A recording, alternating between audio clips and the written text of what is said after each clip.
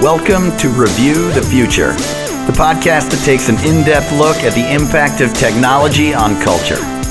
I'm Ted Cupper. I'm John Perry. And today we're asking the question, what will be the impact of self-driving cars? So we know that self-driving cars are coming. That's not news to anybody. Google's been working on their project for many years publicly now, and we've gotten some announcements from other companies. So we just thought we'd take a podcast today and talk about, what are the cultural and wider impacts going to be of this technology coming online in the future. Right, because depending on who you talk to, this is somewhere between 3 years and 20 years off. These things are going to be hitting the market, hitting the roads. 20 years seems like that's late. And 3 years seems honestly a little soon to me. So if we kind of go in the middle there, say 10, I think that's, a reasonably good median guess.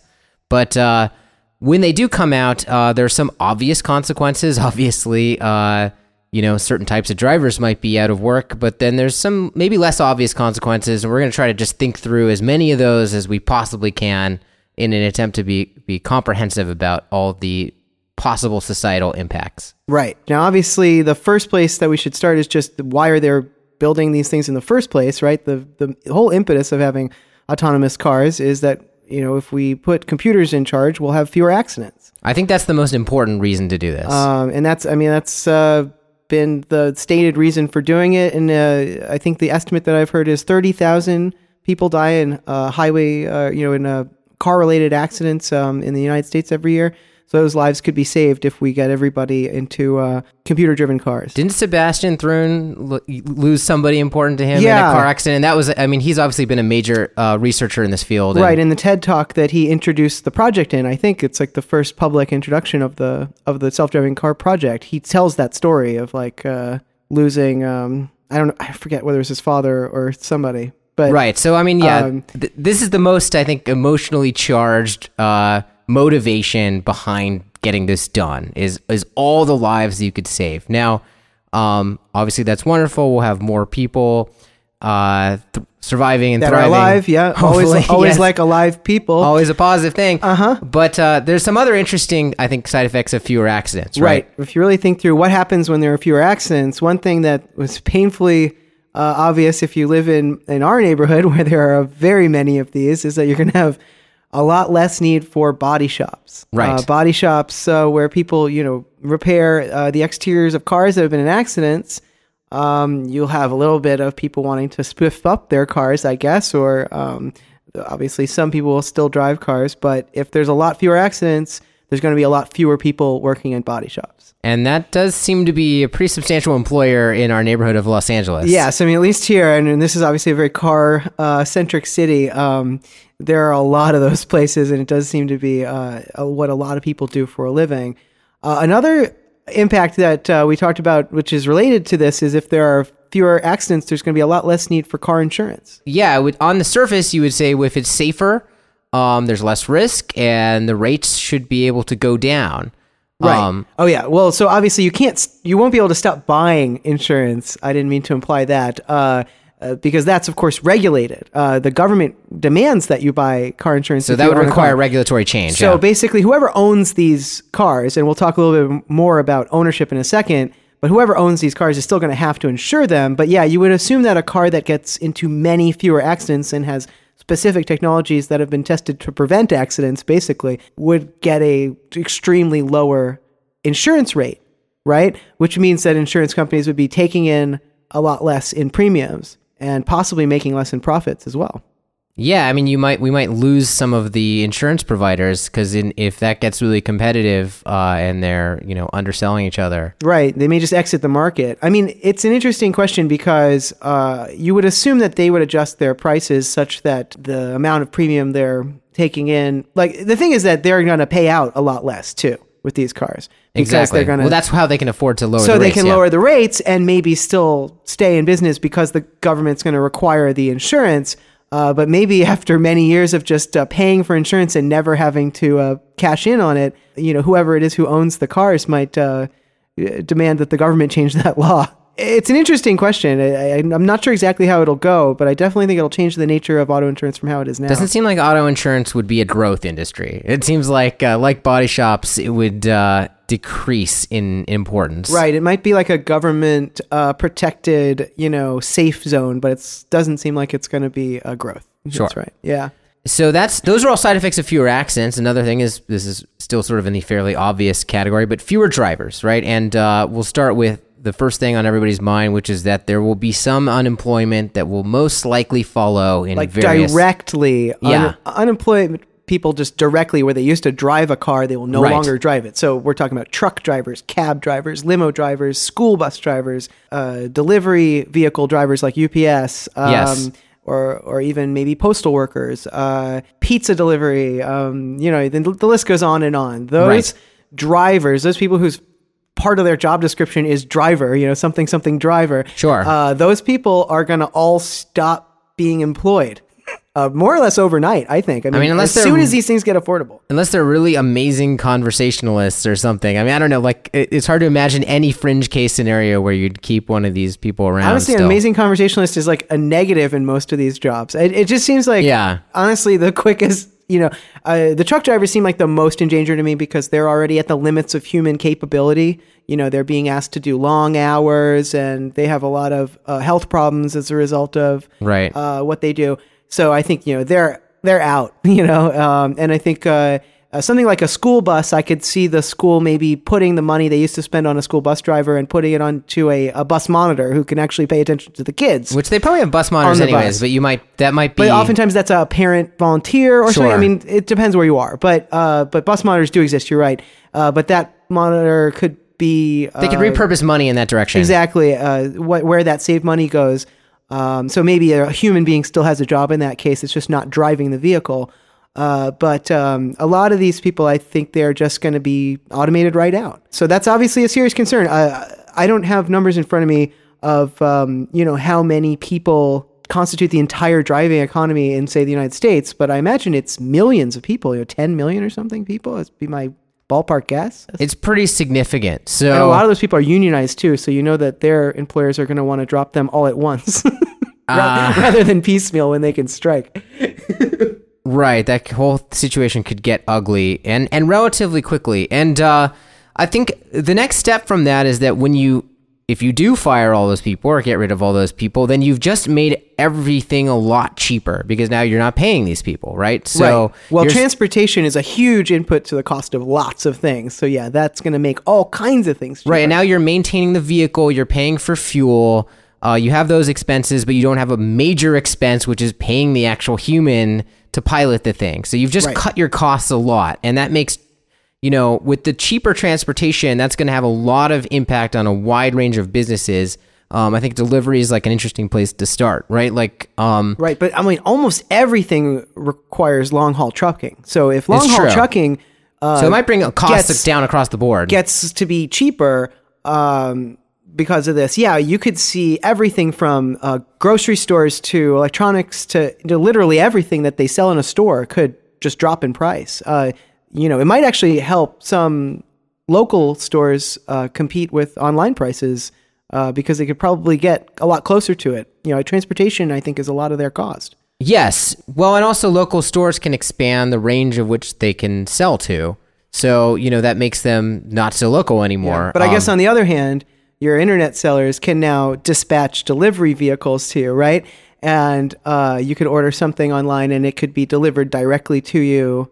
With no postal service middleman. Right. See, I'm of two minds on this. So that actually, it helps both sides compete in an interesting way. Yeah, that's sort of where I was going to go. Because obviously the first thought is, Amazon. Okay, so Amazon's already, they're selling... doing their delivery drone experiments already, right? Right, and that's drones, that's not even cars, which is crazy. But forgetting that for a second, you have Amazon, they're already selling every type of product under the sun. If now they're able to deliver that super cheaply, it seems like they're going to just defeat everybody else in the market. But at the same time, I think that it, like you said, it makes it cheaper for the small business too in a way to get started. So I think that... So they can find a way to somehow differentiate themselves or get a product that Amazon can't get or something. They can actually compete. Right. Or if I just I have a niche product that I want to sell and get to consumers, I don't necessarily have to work with the same chain of distributors necessarily. There might be a cheaper option to go with in this case. Right. So that's interesting. It's hard to see if this democratizes or concentrates. We're talking about the sort of the retail stuff. Yeah, well, that's really interesting. The article that I did see about the Amazon drone experiments, I think they have like a 6-mile radius. So what they'd be talking about is taking a truck to the center of a delivery area, and it opens up, and like a swarm of these drones exits the truck and goes and delivers the individual packages and then returns to the truck. That Sounds is like very cool to watch. It sounds like Minority Report stuff. It's awesome, but a self-driving truck would actually be, I think, a key cost-saving element of that strategy if they end up finding that that's feasible. That's interesting. I mean, they could come back to the truck, pick up new things. The truck could move to the next 6-mile radius and do it again.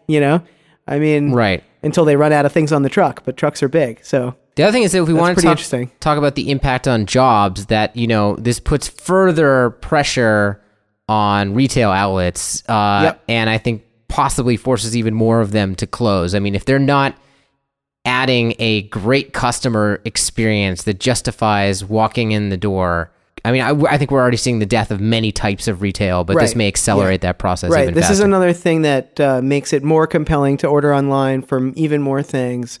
And while it does, I think, give some edge to local businesses who've figured out a way to compete, it's another way it's going to contribute, I think, to technological unemployment is by reducing need for retail, reducing need for delivery personnel, stuff like that. Yeah, I mean, I think if you want to talk about like online retail in general versus brick and mortar retail, it feels like there's 3 things that brick and mortar retail still has. Okay, right? What are the 3 things? Right, one of which is no shipping costs. Yep. Right, number 2 is just generally better customer service. Yep.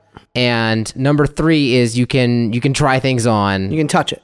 And you can touch it, yeah, like to which be for more. Some things you really want to touch them, but a lot of things it doesn't matter. But this may completely defeat one of those 3 things in the case of the shipping costs by massively lowering that to where it may be pretty negligible. Right, and if you can do drone delivery and pickup, then you can really take a bite out of the second thing too. Because if you get something delivered to you sight unseen, and you need customer service, you need to take it back, exchange it for something else or something. It might be cheaper for them to do a return policy that's generous. If you don't have to go to the post office or go to the store to return it, and like a drone will come to your house and pick up the box that you left out for it and read the label on it, and you get your refund, then that's pretty good customer service. They could probably compete on that level. Wanting to touch it is what it is, and I think there'll always be showrooms of some kind where you go to touch things, because I think some things you just want to touch. I mean, until you can print out a sample at home. Right. Right? I mean, but that's a much further benchmark. That's a much further time when, you can print out anything and then you print out a little bit to see if you like it or something. But yeah, I mean, that seems like something that some things are going to always be able to be sold at retail for that reason. Another thing that's an impact of fewer drivers needed is the possibility of getting rid of traditional car ownership. Right. Okay. Yeah. So, let's talk about ownership. So one model is, okay, maybe you still own it, but maybe you share ownership of a car with like 5 other people, because maybe all of you only use it to get to and from work and occasionally on vacations. And since you're not maybe all needing the car at the same time, and since the car now can freely of its own volition drop you off at your job and then go pick someone else up and take them to their job, without anyone needing to get it from place to place. Right. It becomes a lot easier to carpool and to basically car share. Right. So that's the Zipcar model, but taken to the self-driving car technology, and you can see how that would make Zipcar work for many more people than it currently works for. Where you pretty much have to live on the same block as your, Zipcar partners these days for it to be of any use. In like a dense city where there's lots of folks. This solves a bunch of the logistics. But this would solve a lot of the logistics. I think that's interesting. To be honest, I don't think that that's going to be the major model of ownership, though. Right. Well, there's another level beyond that. It's going to be the next level beyond that, which is, that it's going to be basically centralized ownership by commercial concerns. It's going to be like taxis. The model is going to be like taxis. And the only difference is going to be there's a lot more of them. They're going to be a lot cheaper to use. So maybe you have a subscription to the taxi service, or maybe you pay per ride a small amount, or I don't know how exactly it works. But it's the Uber Lyft model where you hit a button on your cell phone. It sends your location directly to the car. The car comes and gets you, dings when it's there. You get in, you go where you're going, and then you get out. And it's a different car every time. It's a different car every time. It periodically gets cleaned and goes and charges itself. Exactly. When it gets low, it charges itself. We'll talk about fuel later, but it basically, it's centrally owned and centrally dealt with. So you don't have to pay the insurance. Somebody else is paying it, whoever owns the car. You pay, your little fee for using it for the amount of time you use it. And that's the thing about car ownership, is that car ownership now is so inefficient. Everybody's car is sitting there, 80% of the time. And the only reason there is anything like Uber or Zipcar is because people's cars are idle. So these startups are trying to figure out, well, how can we, solve the, use the idle time and solve a problem for people. And they come up with all these problems because the cars don't drive themselves. So somebody has to be driving the car and get paid for that, or somebody has to live near you so you can share it or something. But it solves all those problems. And we've got all these idle cars. So what I think it's going to do, if self-driving cars really take off in the way that, say, Google envisions, is I think it's going to actually drastically shrink the market for new cars. Yes, I agree with that. And that itself has a weird impact on businesses and employment. And talking about, last week we talked about technological determinism and cultural determinism. And one of the ways that I think our culture can really put its thumb down on our technological capabilities is when it threatens a big business's bottom line. And, if I were working at GM or Ford right now, I'm not sure I'd be able to see past my own interests and realize how threatening this is going to be to their apparent growth. I mean, they don't have much choice though, because they point they have to get ahead of this curve. I mean, what might be happening now, and time will tell, is that the car companies are going to compete, and somebody's going to win and be the premier, or probably a few companies will win and be the premier provider of these, self-driving taxis that large numbers of people use, while car ownership writ large, massively drops. So there will be some big winners and there will be a lot of losers. And right now is when that battle's probably already starting to be fought. Exactly. At least if they're thinking about this clearly. Exactly. And if I were Uber or Lyft or a traditional taxi company, like United or whatever, one of the taxi companies, I would be already implementing a plan to buy literally as many self-driving cars as whoever could get them to me as quickly as possible, because I think you want to be the provider of that service, and I think you're absolutely right. If I were an automaker now, what I'd be thinking is volume is going to go down. There's no way around that. The only way to make it up is by making the market global. So you got to basically sell these self-driving cars to places that don't even have cars, that places where, car ownership is low. To places, you got to sell them everywhere. You got to sell them all over the world in order to make up the kind of numbers that we used to sell of individual cars that sat in driveways in America. Well, and there's maybe on the other side of this completely a room for a few niche providers to make, really high-end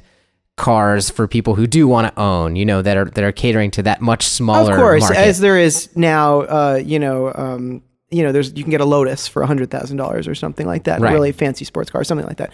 Yeah. And there'll be fancy cars that you can drive and also fancy cars that you can't drive that you can own, I'm sure, that'll definitely exist as a niche. But I think as far as mass market car selling and ownership goes, self-driving cars are going to blow it up.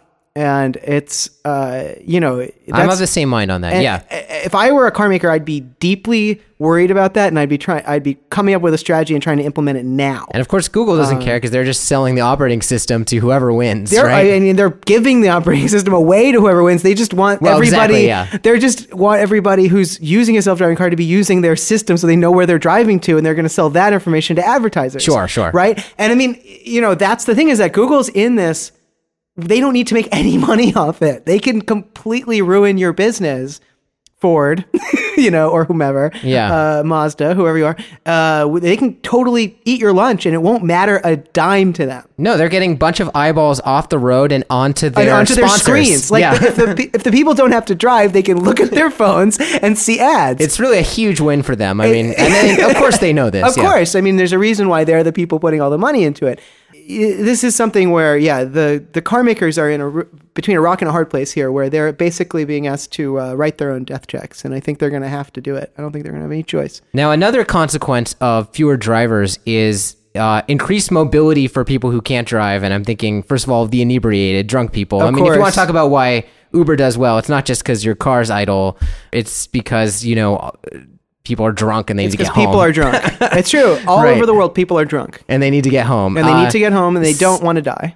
Well, it might change social norms about intoxication. Sure. Because right now we look down on people who are wasted because we think, oh, that person's going to get in a car and drive home. Or at least that's something I think of when I see people It's leaving one a of bar. the biggest consequences to being drunk right now. So when you And- take that off the table, it's like, oh, you could just sort of shove your friend in the car and they can like drunkenly slap the button that like has a house drawn on it and it takes them home. The example that proves this is a couple of cities that have excellent public transit that I've spent some time in, New York City and Tokyo, both big drinking cities. And they have laws that are much more permissive about drinking in those cities. Their bars stay open later. In Japan, you can buy a beer in a vending machine. Right. They just don't care as much if you're publicly drunk. Open container laws and stuff might change. Because you're more likely to get on a bus or a train. And then you can't kill anybody. So if the third type of transportation has the advantage that buses and trains currently have, that you don't have to drive it, then this is going to drastically reduce, I think, the social stigma against that. Right. But it won't just be good for drunk people. It'll also be good for people who are too young or too old to drive. Right, and for young people, this will be a tremendous benefit. Also for their parents, right, who will no longer have to drive them places. Cart them around everywhere. Exactly. Yeah. So the if you're family car can cart them around, or if it turns out that there are no family cars, then they can just take a taxi, just like their parents are doing. just send them off to school and no problem. Right. And for the elderly, many of them, are deemed no longer safe to drive at a certain point, And, or not deemed no longer safe to drive, and they're still no driving one deems anyway. them yes, that is a big problem that could just completely be solved by the cars driving themselves, and then nobody has to feel like they're having their license taken away and being shut Because up. we're all in a having room. our license taken away in a sense. Right. And I do believe that we should, as soon as we can prove that these things are better than humans, I don't think they have to be perfect. I don't think they have to be near perfect. I think they have to be demonstrably better than humans and no better than that. And I think we should immediately ban all of us from driving because we're clearly not set up to be moving at 60 miles an hour. I agree. We don't have the senses for it. I mean, it takes all of my attention to just not get in a deadly accident every time I leave the house. Well, and it'll be interesting to see which communities adopt those types of policies first. I'm going to move. I will move to a city that does that. Like if they don't do it here and they do it somewhere else, I would move. I mean, I feel like it would drastically increase your chances of living. I mean, this might be a little. That'd be a seriously rational choice. Yeah, I mean, we sort of indirectly last week touched on the issue of, people being more pro or anti-technology. This will be possibly very revealing of like what might be a new sort of dividing line for people in the future, which is, what type of person is willing to, or type of group or Right, it'll be a political sort of ideology societal, right. or geographical region Right. is willing to give up some of their autonomy to machines for the sake of safety, and which areas and groups and ideologies aren't. So it'll be interesting to see how that falls, right? Because I can't think of a similar issue that is so clearly either pro or anti-technology that, isn't wrapped up in religion and isn't wrapped up in, traditional conservative liberal ideology and isn't wrapped up in some of these other things. It seems like a very pure sort of referendum on how do you feel about technology, this issue, right? So Yeah, I feel like the only sort of muddying influence in this is just the history of car marketing that I think has had a cultural impact. right. Where there'll be certain people who just are very reluctant to give up the wheel because it's been marketed to them as this symbol of freedom. Well, and all the Western style, names, like sort of very American frontiersy. Yeah, the Silverado kind of or something. names that we Yeah, apply to cars Yeah. that kind of play into that sort of like Yeah. idea. So yeah, that might be revealing sort of I about feel where like this goes. that's going to muddy this a little bit. There'll be people who aren't anti-technology so much as just they buy into that marketing. But I think that we're actually not going to see like much revolt about this. I think it'll happen faster some places, slower other places. But I don't think that we're going to find that people at the end of the day feel like they're yielding too much with regard to self-driving cars. Like I had an interesting conversation on the Internet Box with Phil Smith, the other day on the G Plus about trains and stuff, and he was saying that he didn't think. I basically made the point that, well, if you don't like being a passenger, you're not going to like self-driving cars, and he said he didn't think he'd mind it because he was telling it where to go. Because it would be responsive to his... That's a good point. No, I thought it was a good point. That's why I brought it up. And, I think that is a little different from, say, how a train works. If the train is going where you want to go, then it's sort of the same thing. But if not, then it's not. No, and you can get angry at a train. It can be late, Yeah, it can be late. I mean, Like, it is out of your control in a way that this ostensibly would be more in your control. So I think, again, this comes down to interface design and how they work and how in control we feel in them. Some people will be willing to take the leap quicker than others, but I don't think we're going to find, like, there's places where people still drive their cars in, 40 years or something. Okay, so another consequence of fewer drivers is that other types of vehicles beyond just, the passenger cars that we're thinking of here, right, are going to be influenced by this technology, which is a more generalized technology you can think of that, is able to steer around obstacles, follow complex traffic laws, avoid people, et cetera, et cetera. And so that applies to some other areas. Right. And we also, of course, already have unmanned aerial drones. So, in 2 and 3 dimensions, we can get computers to move around in space now. And what that means is a lot of different things. I mean, obviously, trains and buses and planes are all going to benefit from this. They'll all be able to get rid of their conductors and pilots and drivers. Which is well underway. And actually is in some ways ahead of cars, at least on the aerospace front. But that's going to change cost structures there, and it's more jobs that'll be eliminated. And I also think some of the more esoteric kinds of vehicles that we use might get affected, like construction vehicles, for example, dump trucks, cement mixers. These things are dangerous, and they're big, and they're real necessary for building stuff. And I don't think it would be too crazy to imagine a self-driving cement mixer, for example, that just goes into the site and is controlled, maybe remote control by somebody further away, or is just, reading designs off of a computer and lays your cement for you or something like forklift. That. A forklift. One of those like backhoe type machines that eats the ground up, looks like a dinosaur. It takes a well-paid, well-trained construction worker to run one of those right now, but it might not in 10 or 15 or 20 years. Implying that there's even more jobs that are affected here. Than you're maybe thinking of. Right. Because those are kind of non-standard vehicles, but they're built on existing, like diesel truck platforms and stuff. So once trucks are driving themselves, it seems like it's reasonable to assume that'll carry over. At the very least, the job will start getting more abstract for the person running the machine, and it might even get to the point where the person doesn't need to be in the machine, just needs to sort of be able to see it or see through its cameras or something, which means you could get operators from across the world. You could, you could change the price structure. True. Yeah, you can do this remotely. Imagine, it really could open up, I think, some serious cost savings in construction, which has been a place that's been basically immune to cost savings until now. Well, and there's other trends that are going to affect cheaper construction, but there's definitely overlap with this type of technology that can navigate and follow rules. There's definitely going to be overlap, I think, in the construction field. Right, because they also are trying to 3D print houses, but right now that's still they are a very specialized kind of house that you can do that way. There's a lot of structures you can't build that way at this point. Like if you need steel rebar, you can't do that at this point with the 3D printing rigs, but you could do it with maybe an army of, self-driving construction vehicles.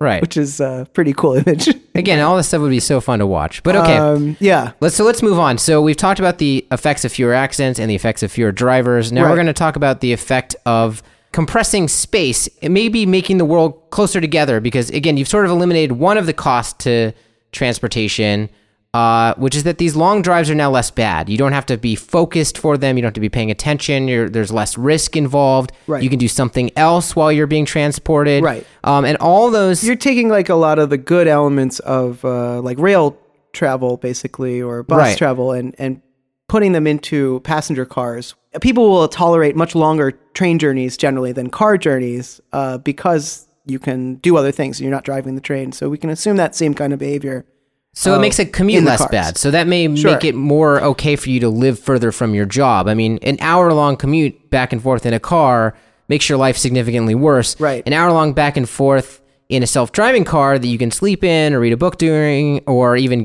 start on your work for the day ahead of time, it starts to sound a lot less bad. Right. And I know people who take the like Facebook and Google buses from San Francisco down to Mountain View, which is like hour and a half in a bus, but they have Wi-Fi and they can sleep or work, and they don't mind it. It'll be a lot like that. I Yeah, and if assume. these cars as individual units, the sort of like self-driving taxi model, if you can fully recline and lie down, say, and like take a nap, I mean, it could be, very pleasant to get Right. around. Yeah. Right. And so, yeah, that might make people tolerate even longer commutes. I mean, right now in America, I think hour-long commutes are something like 15% of all people. Like very few people will tolerate more than an hour commute. But you could imagine it could open up a lot of more far-flung areas to development. Like people might want to live further out in order to get a cheaper, bigger house. Exactly. People will live further from city centers where Yeah. there's cheaper real estate because it's not such a big deal to get into the city anymore. Right. And that could change development patterns. Which and is a sort lot of things. jumping ahead, but actually that affects, again, this has rippling effects possibly on real estate values for a lot of reasons, but this is one of them, which is that if people can live further away, not just from work, I mean, another thing to bring up is they can live further away possibly from other people they care about, because visiting people is now not as difficult either. Right. Because both you and they have access to easy, flexible transit. It also possibly makes these drives not just less burdensome, but maybe even faster. I mean, at the point that most cars are self-driving, they're going to be a lot more efficient. They're going to use roads a lot better. They're going to, eventually be able to sense each other's location. Right. I mean, and if so we they get might the right- literally go faster. Right. If we get the right regulatory response, which we've talked about this, I think, on the podcast before, they'll be able to go considerably faster. Because right now, car speeds have everything to do with human reaction times, right? We stop you from going faster than 60 or 70 on the highway because at faster speeds than that, you can't react quickly enough to brake in certain situations. Self-driving cars should be limited only by what the computer can safely execute and what doesn't feel too horrible to your body. Because obviously, if you have like any lateral movement at all at too high a speed, like with trains, they have to deal with this all the time because they go so fast. You can feel sick. So obviously, you don't want the passenger to feel sick, and you don't want the car to crash. But as long as the computer can handle the speed and the passenger is okay, then it should be able to go as fast as it can. And on top of that, obviously, once we ban human drivers and everybody's self-driving, then we can get rid of things like lanes, and the cars can place themselves at optimal distances, and you can use the road much more efficiently, and there'll be no traffic jams because the cars will automatically route around them and that sort of thing. Right, which kind of segues into our next Yeah. topic, right? Which is like, how does this affect literally the design of cities in particular? And roads are a part of that, right? I mean, because, Right. you could redesign, I mean... Well, so there's like how it could affect the design of cities, right? Well, yeah, because one of the advantages which I think here... we should talk about me first, because that's more interesting. Yeah, well, because... Or I'm not sure actually what you're going to say. 'Cause, Well, I'm just saying, like, most cities are pretty dominated by whatever design they were originally designed with, no matter what's going on now. Oh, yes, and this is so, one of like- the benefits of this technology is that it uses existing infrastructure in a place like LA. Well, like, that right. Very has- car-centric yeah. cities like those in the Western United States are going to find that this is going to work really well for them because it's basically just using their existing technology better or their existing infrastructure better. But, designing a new city from the ground up for the self-driving car Is interesting. I think is a really interesting thought experiment. That's sort of where I wanted to go with this, which is like, obviously it'll affect existing cities in like kind of strange and almost arbitrary ways. But also, you could imagine a city designed for self-driving cars that would potentially, design its roadways and stuff much differently than the way we design cities for humans to get around. So I'm not sure what that would look like, but it seems like, the way an architect or an engineer would design that would be, I think, different than Right. Well, than the cities here that are some things that you would do. Yeah. You wouldn't have any garages. Right. And you wouldn't have any parking spaces. Right. Well, that's the next thing. Yeah. So roads would be really narrow. Right. Right. You wouldn't have parking along the street anywhere because there'd be no reason for that. And instead, you'd have streets that had, room for the cars and then room for people. Right. Then you'd probably have like railings along all the streets. Right. So that because the cars are moving so fast. So you wouldn't want people going in there. So you'd want to grade separate either railings or plants or something. Curbs, something to keep people off of the car areas so that the cars could go maximally fast. And then you might even have like crossovers or something where people could get into a car safely without, disrupting the flow of traffic. Sure. You might have those every so often. I think you could potentially have a very high density city with this technology in place because it would basically serve as mass transit, whether or not you had an additional mass transit system in place. And if you were building a new city with self-driving car technology, you might choose not to have a separate mass transit system. You might choose to only have one transit system. Right, that's sort of the self-driving taxi thing taken to the extreme where it's actually like maybe you also have self-driving utility. buses so that the more commonly taken routes are covered by buses, and then if you need to go off the route, you take one of the cars, and that's it. That's all you have. That might work. I think it depends on the density and the capacity you want to serve and everything. But that sounds like it could potentially be a good idea. Right, but let's go back to parking for a second because I love this because there are so many parking lots, right. So particularly in this town, that are in like high in desirable areas that people want to go, and it's literally just a plot of land where nothing has been done except they pay one guy to stand out there and take 10 to 20 of your dollars sometimes. Yeah. And it's just literally like they're printing money there, and like this business will potentially not be viable at all in this future. Right. Well, that's the thing is like this is a way that it's going to affect existing cities, right? Which is like Los Angeles is a great example. Our downtown is like full of parking lots. It has skyscrapers and parking lots, and it's so bizarre.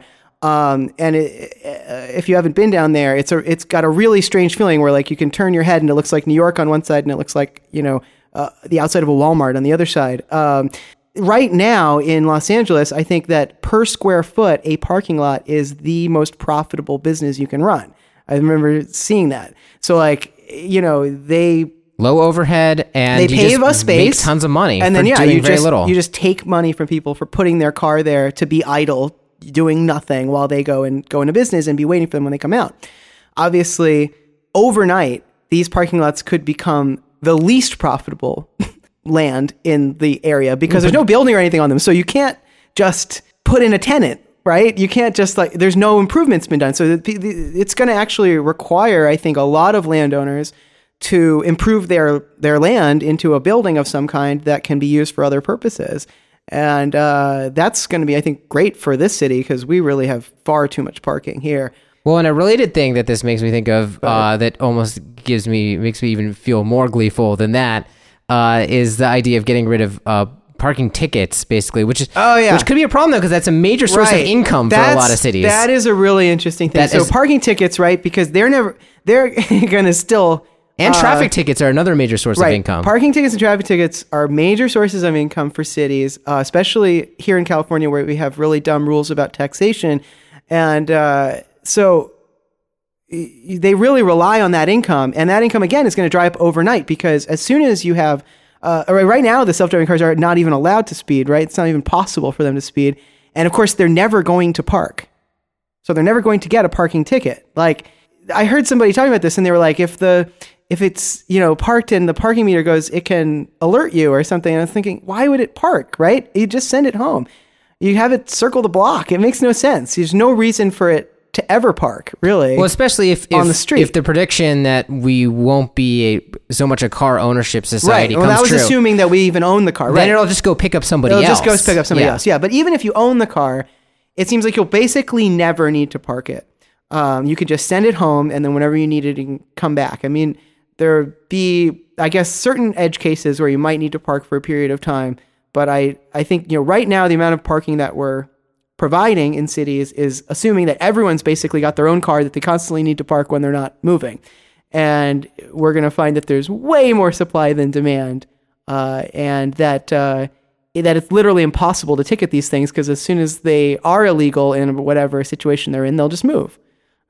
And they'll never get caught. So you can assume that I think cities will try to put fees on these self-driving cars in order to replace that lost revenue.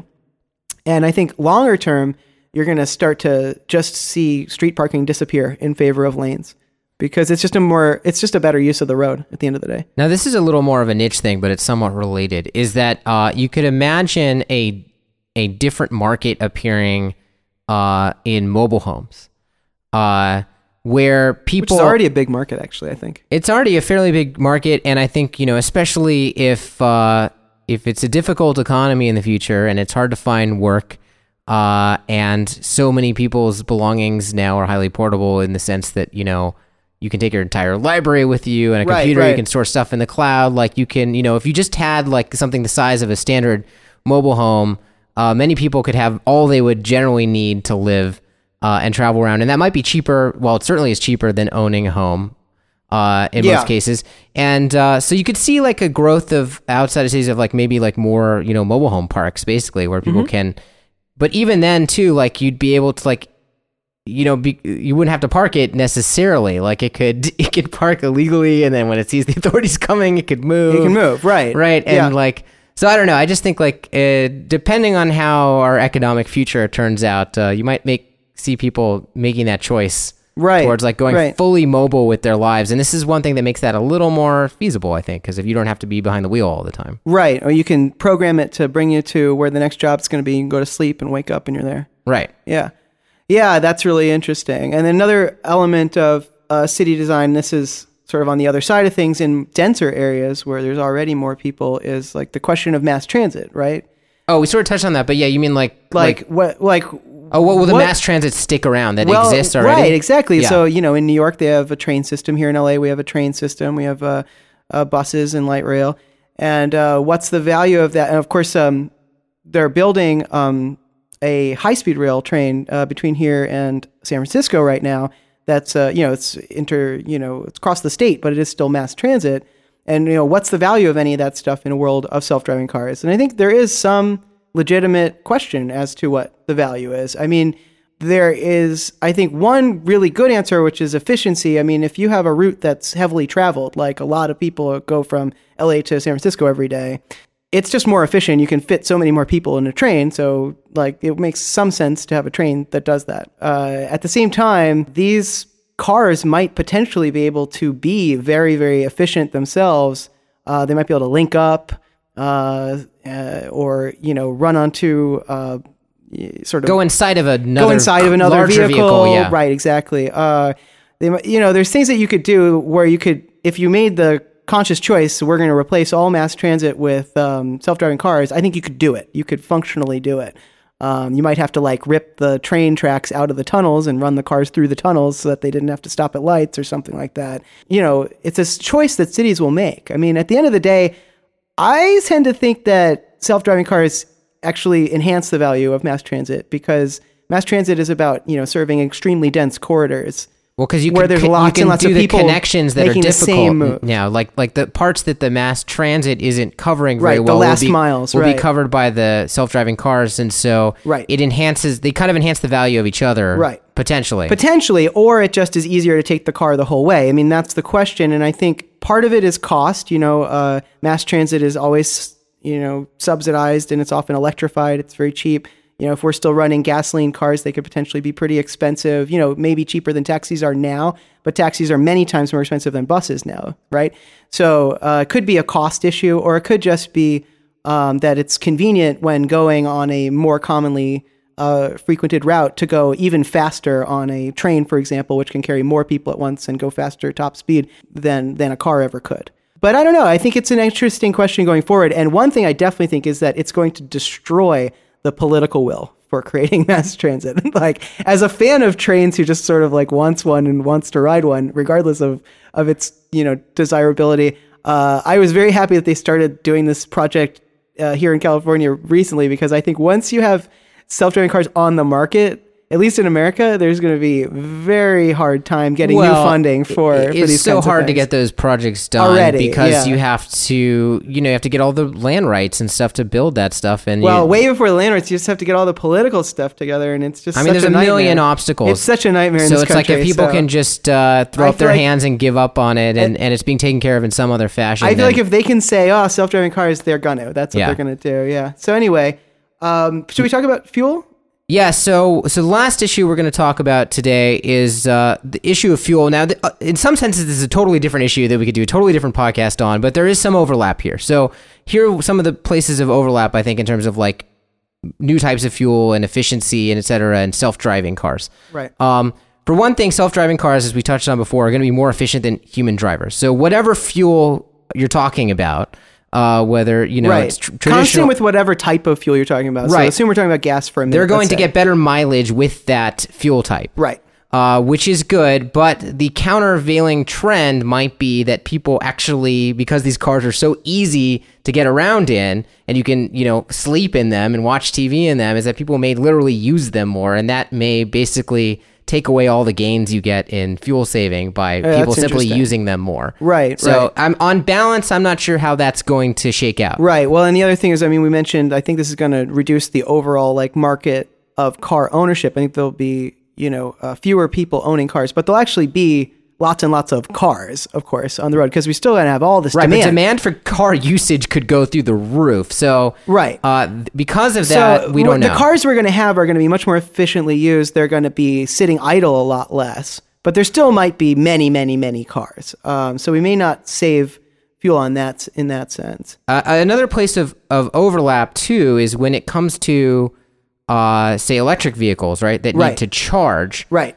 For a human, you have to remember to charge. You have to keep track of that. There's serious range limitations, at least at this point. This may get worked out with future battery technology, but at least for the time being, the absolute best you can do is about 300 miles, and most electric vehicles are under 100. So, whereas, if you that's had not practical for a person who has to, charge their car at a specific charging location at home or few other places. But if they were self-driving cars and they could just roll off the road whenever they got low and charge themselves at any one of many authorized locations, I think electric basically will work a lot better if it's also self-driving. That's what I'm trying to say. And coupled with that more distributed sort of taxi model where it's not really definitely ownership. If there's centralized ownership, then they just have a depot or something. They go back to the depot to charge when they need. That seems very simple. Right, because then if you don't have enough charge to get where you're going, you can hand you off to another car that does have enough charge while it goes back and charges. So, right, and that actually even can solve the issue of long haul, say train trips or something like LA to San Francisco, which is over the range of the longest range electric car. But if you just got handed off 4 times, and each time you weren't waiting for anything, the car that you were going to get handed off for is waiting for you. Your car pulls up, you get into the other car, it goes. It takes 10 seconds transfer. That might be good enough for people.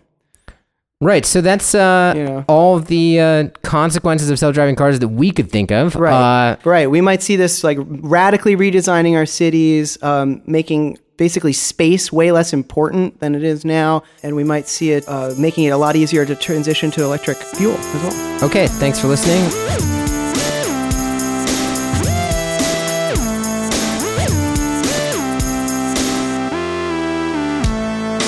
To subscribe or leave a comment on this episode, please visit reviewthefuture.com. You can also send emails to feedback@reviewthefuture.com. Thanks for listening.